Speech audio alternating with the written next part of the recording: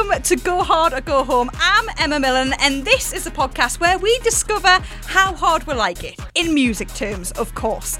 I want to know three things, three songs in particular. Your first one is when you first discovered dance music. Your second one is if you have a song that has a memory attached to it. I want to know that memory. And number three is simply, the most important question in my opinion, is how hard will you go? Today on the podcast, I'm joined by Nath Brown. Now, he has been doing his bits since 12 years old. He has been brushing shoulders with some of the greatest like Salado, Fisher, Camel Fat, and of course some Northeast legends, Ben Hemsley and Patrick Toppin. Now, he is known for energy, he's known for vocals, but I want to know how hard he will go. Welcome to the podcast, Nath Brown. Thank you. I know we'll talk about this more on the podcast, but where did that love for music start? I don't know where it comes from. I think it comes from a few different places, to be honest. My uncle actually runs a record shop and he sells records, but it's like Elvis, 60s, rock and roll. And I honestly think that's where I get it from. Like, his collection of records in the house is just phenomenal. Like, it's like as if you went into Carl Cox's house and there's like millions of records all over. So I think that's probably where I get the passion from and where I sort of understand music, because it was like brought into us quite at a young age. When I was with me granddad in the car, Elvis CD on all the time. Favourite Elvis song? It's probably between two songs, actually. Okay. I'd say Wise Men Say, Sunderland Roots, sorry everybody. And the second one, complete curveball, it's called Angel. I'm not going to describe it now, but you can go and listen to it. What was it that made you go, dance music? I remember when I was in year 3, specifically when I was in year 3, because I'm a carer for me dad and my sister, so I've cared for them for a young age, and I was like sort of looking after the house basically, and I would just go on trips with the Sunderland Carer Centre, so they would take us out for the day, and I remember ATB come on the radio, little tiny radio, when I must have been about 5 or something, if that, and ATB Till I Come on. And how can you not love that song? Just the riff in that song. I remember going into school on the Monday and I was like, this song's mint. But I didn't find it for years. It took ages to find it. And I think I was probably a teenager by the time I found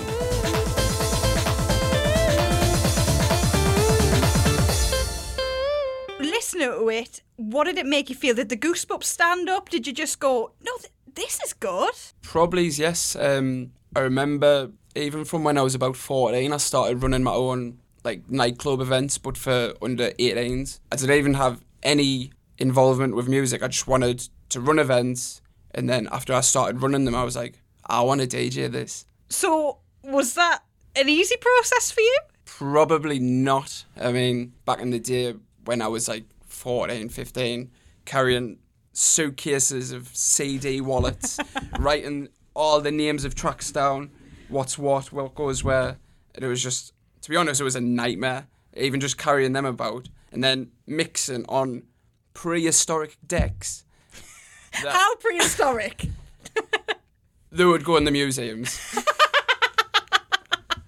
How did it feel when you did it? I remember, because I didn't have a clue about a set of decks. I used to go on Virtual DJ when I was at school, mix a couple of tunes and think I was a wizard and that I was going to be on Creamfields next year. Didn't happen at all, I'm not going to lie. Maybe in a couple of years, maybe. I remember turning up with me Dr. Dre headphones on, CDs, trying to plug me little headphone jack into the decks, and obviously you need like a 1/4-inch jack. Yeah. And I was like, I don't have a jack. Rookie error. So the resident DJ comes and he saves me life. He's like, there you go, son. You can have it. So I plug that into the decks and I'm like, what do I do now? I didn't have a clue. Totally winged it. Probably didn't sound too good, I'm not going to lie. However, 14 years on, I think I've improved a tiny bit at least.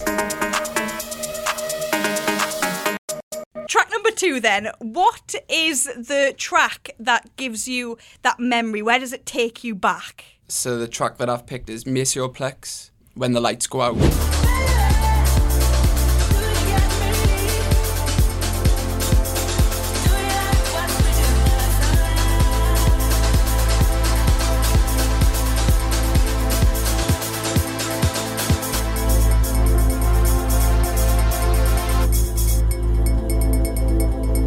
Do you like what we do?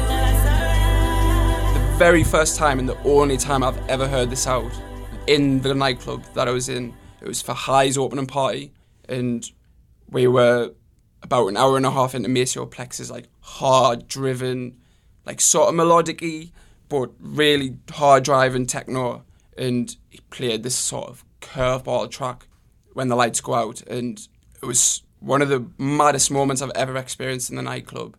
It was just going from like boom, boom, energetic. Everybody felt it, and I've never felt it before in a nightclub. It was banging, you know what I mean? It was just you had to be constant, there. Like, all night. When you were there, you experienced it all.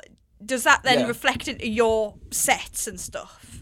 That style's really different to the style that I'm playing, but it was a teacher that day. It was just ruthless. Like the set was banging. It doesn't have to be relentless all through the set. He literally curved it. Everyone was like, "Whoa, what's this?" I mean, I wish I know what he's talking about. He went whoop, up, whoop. Like the energy was just incredible, because obviously you have where you're like boom, boom, and you're in the moment. Everything's flat for a second, and then picks it back up, and then it's just energy. We know what he's talking about, don't we? We know what he's talking about. In fact, you know what? We've not done it yet. You might have realised this lovely little sparkly thing in front of us. Let's just relive the moment, shall we? Look at that. Wow. Are you going to get them for your decks? I was already looking at them today. I had them on eBay. I was looking on eBay. I was like, I need that for the deck room. But what a song though. When the vocals comes in, it's just incredible.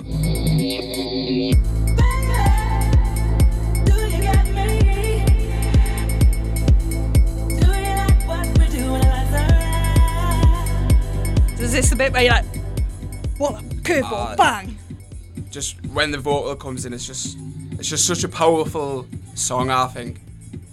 Just give it a moment. It was just one of them moments in the club where the club just stands still and just admires what's going on. And you just forget life, you're in the moment, and then it just takes it up. Unbelievable. I'm just picturing it. Being in the moment. For you being there, that moment, it was the one. Yeah. Anything compare? That is the best moment I've ever had in a nightclub. And I'll be very surprised if I come close to that. Very surprised. How many tequila shots did you have? I was in Ibiza and I didn't have any drink, anything. I was fully sober. Living in the moment. I was just so inspired by DJs where I was just going to go sober and just understand it, because I was probably, well, I would have been 18 at the time, or 19, sorry. So obviously 26 now, that's a huge amount of time, and I was just learning from the best. I was going to nightclubs, even by myself sometimes, adding beers, playing a digital. Right, I'm going to go. Don't care who with, I am going to go for the music. See what they're doing and learn. And what was the moment like where you were like, right, I've got to give this a go now? I'd finished university, I'd get my master's degree in events management, and I was like, this is the time. Like, I was playing for some of the biggest DJs in the world, for like brands like Kaluki, Solid Grooves, Michael Bibby's. I was like, I'm wasting away working here. I need to take it to the next step. What do I need to do to take the next step? My production was getting there, and I was like, I'm going to have to stop working. Producing music is my number one priority from now. And I'm at a really, really good point in my life. Don't take this the wrong way, but how hard do you like it? It depends what kind of mood I'm in. Always get the best answers. In my sets, I won't normally go as hard, depending on the headliner. So I was playing a mode party. It was at Rayton Meadows. 2,000 people or something in the festival, and then the afters. I knew I was playing the afters, didn't know who was going to be playing before us. So I was in the festival. I was stood in the middle of the dance floor. Patrick Topham goes, me and Ben Helmsley are going to do a back-to-back set over there in the warehouse. And I was like, I'm doing a back-to-back after Patrick Topham and Ben Helmsley. And they can go mental. They can go absolutely berserk.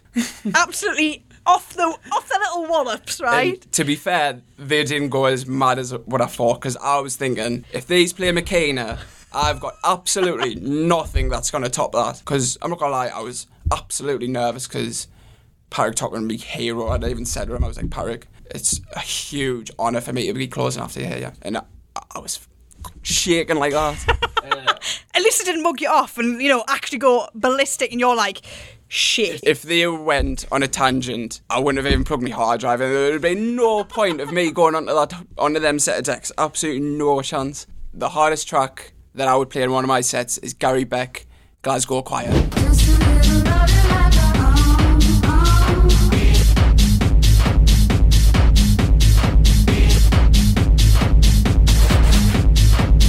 I seen Ewan McVicker play at a Warehouse Project and I was like, I need to know what that song is right this second.